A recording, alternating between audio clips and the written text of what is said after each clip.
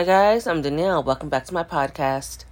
Today I'm going to talk about R.L. Stine's Goosebumps series. It's a series centered around horror and terror, but it's written for children. R.L. Stine has been in the game since the early 90s. And he writes about evil mummies, dummies, ghosts, camp, anything. And yes, it is considered horror. However, it's really not that scary. And you can read these books in a single day. I've read this series years ago, and these books are very entertaining. R.L. Stine is considered the Stephen King to children's horror, and I can see that. I can. He has written about Clock of Doom, ghosts.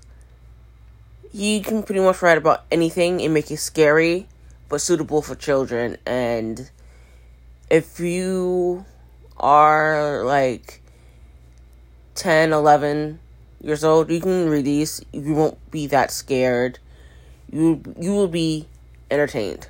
Very entertained. And I say if you do like the horror genre, check out Goosebumps, because it's a very entertaining series, very entertaining plots for these books, and you would be entertained from start to finish, and you'll probably even guess who.